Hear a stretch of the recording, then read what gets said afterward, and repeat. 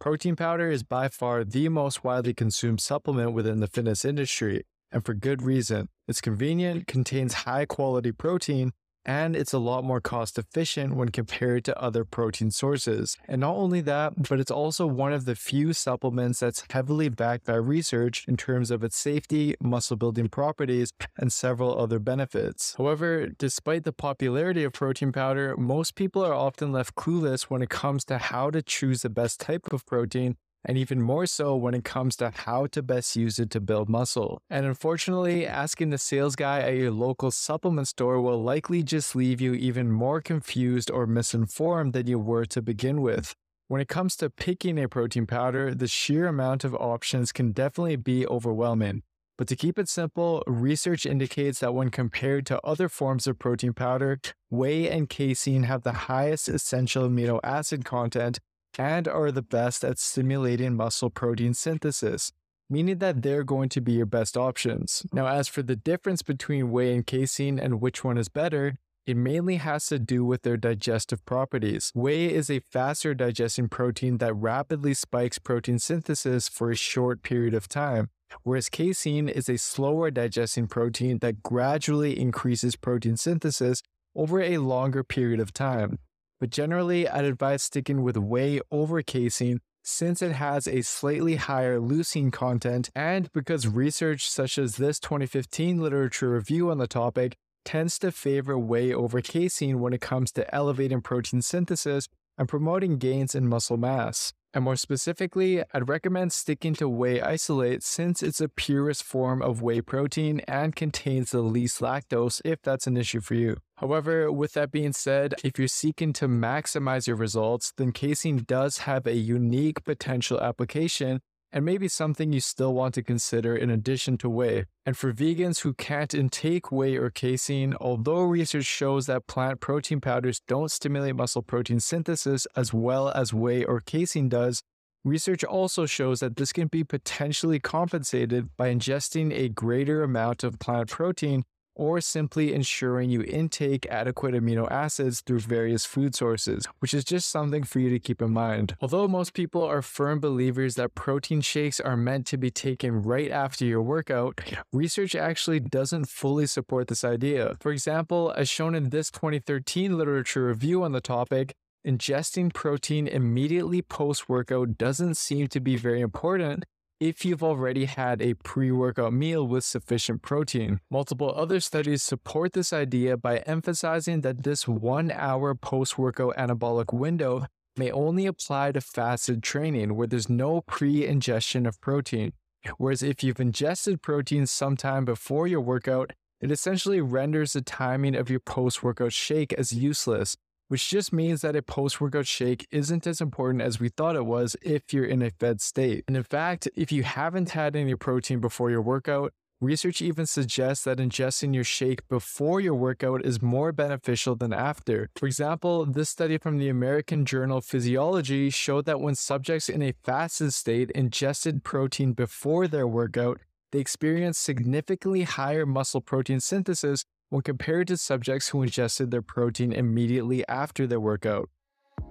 By the way, guys, if you're like me and want to maximize the time and effort you spend in the gym and with your diet, then you need to use a plan backed by the latest science. It's why I spent years studying hundreds of scientific papers to create an online fitness program designed to literally shortcut your transformation.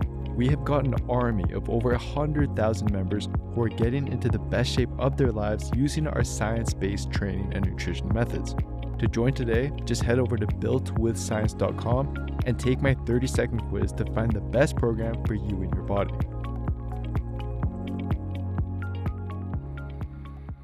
When it comes to the timing of your protein shake, I'd suggest the following. If you've ingested protein at some point before your workout, a post-workout shake doesn't seem to be absolutely necessary, meaning you can have your shake at any time during the day to simply boost your daily protein intake. However, since a post-workout shake is convenient for most people, it's fast digesting, and it helps you spread out your protein intake throughout the day, it may still very well be the ideal time for you to take it. Just know that it's not urgent. On the other hand, if you haven't eaten any protein prior to your workout, then ingesting your shake shortly before your workout is likely the best option to maximize protein synthesis. And lastly, if you're planning on working out in a fasted state, then ingesting your shake within an hour or so after your workout seems to be ideal. In addition to this, as mentioned earlier, to maximize your results, you might also want to consider ingesting casein protein powder shortly before bed. This is because multiple recent studies have found that intaking at least 40 grams of a slow digesting protein before bed helps improve overnight muscle protein synthesis, which theoretically leads to better muscle recovery and growth over time. And since casein is a slow digesting protein, that makes intaking this 40 grams of protein shortly before bed more convenient. It might be something you want to incorporate in addition to your whey protein. As for how much protein to take at a time, multiple studies have arrived at the general consensus that 20 to 25 grams of a high quality protein like whey is sufficient for maximizing muscle protein synthesis, and is therefore a good minimum you'd want to aim for when taking it. It's also worth noting though that having more than this might provide a small additional benefit, with one recent 2016 paper concluding that intaking 40 grams of whey protein stimulated muscle protein synthesis to a greater extent than a 20-gram dose, regardless of the subject's body weight and lean body mass. But generally, it seems that sticking to a dose of anywhere between 20 grams to 40 grams is likely your best bet. Now, as for how often to take protein, this just ultimately depends on your own total daily protein requirements. You want to prioritize in taking your protein from food sources since they provide a variety of other amino acids and nutrients, and then use protein powders to supplement this if needed. For example, we know that sticking to a protein intake of roughly 0.73 to 1 grams per pound of body weight is ideal. So if a 170-pound individual requires 170 grams of protein a day and can comfortably intake 130 grams of protein from real food sources, then they could take one 40-gram scoop of protein daily, regardless of if they worked out or not, to help them reach their daily goal.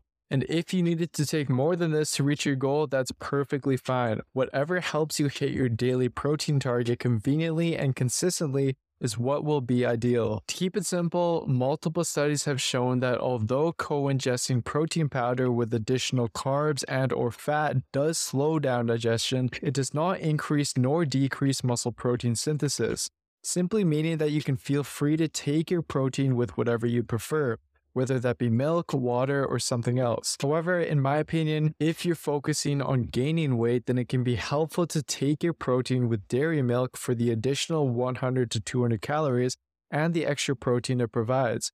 Whereas if you're focusing on losing fat, it might be best to take it with something like almond milk or water, which just helps you conveniently save an extra couple hundred calories or so. So here are the key takeaways. One thing I want you to keep in mind though is that as with all supplements, protein powder is not anything magical and is by no means necessary to see results. However, if you struggle to hit your daily protein intake through food alone, then this is where it becomes useful and something for you to consider. So that's it for today. I'll see you next time.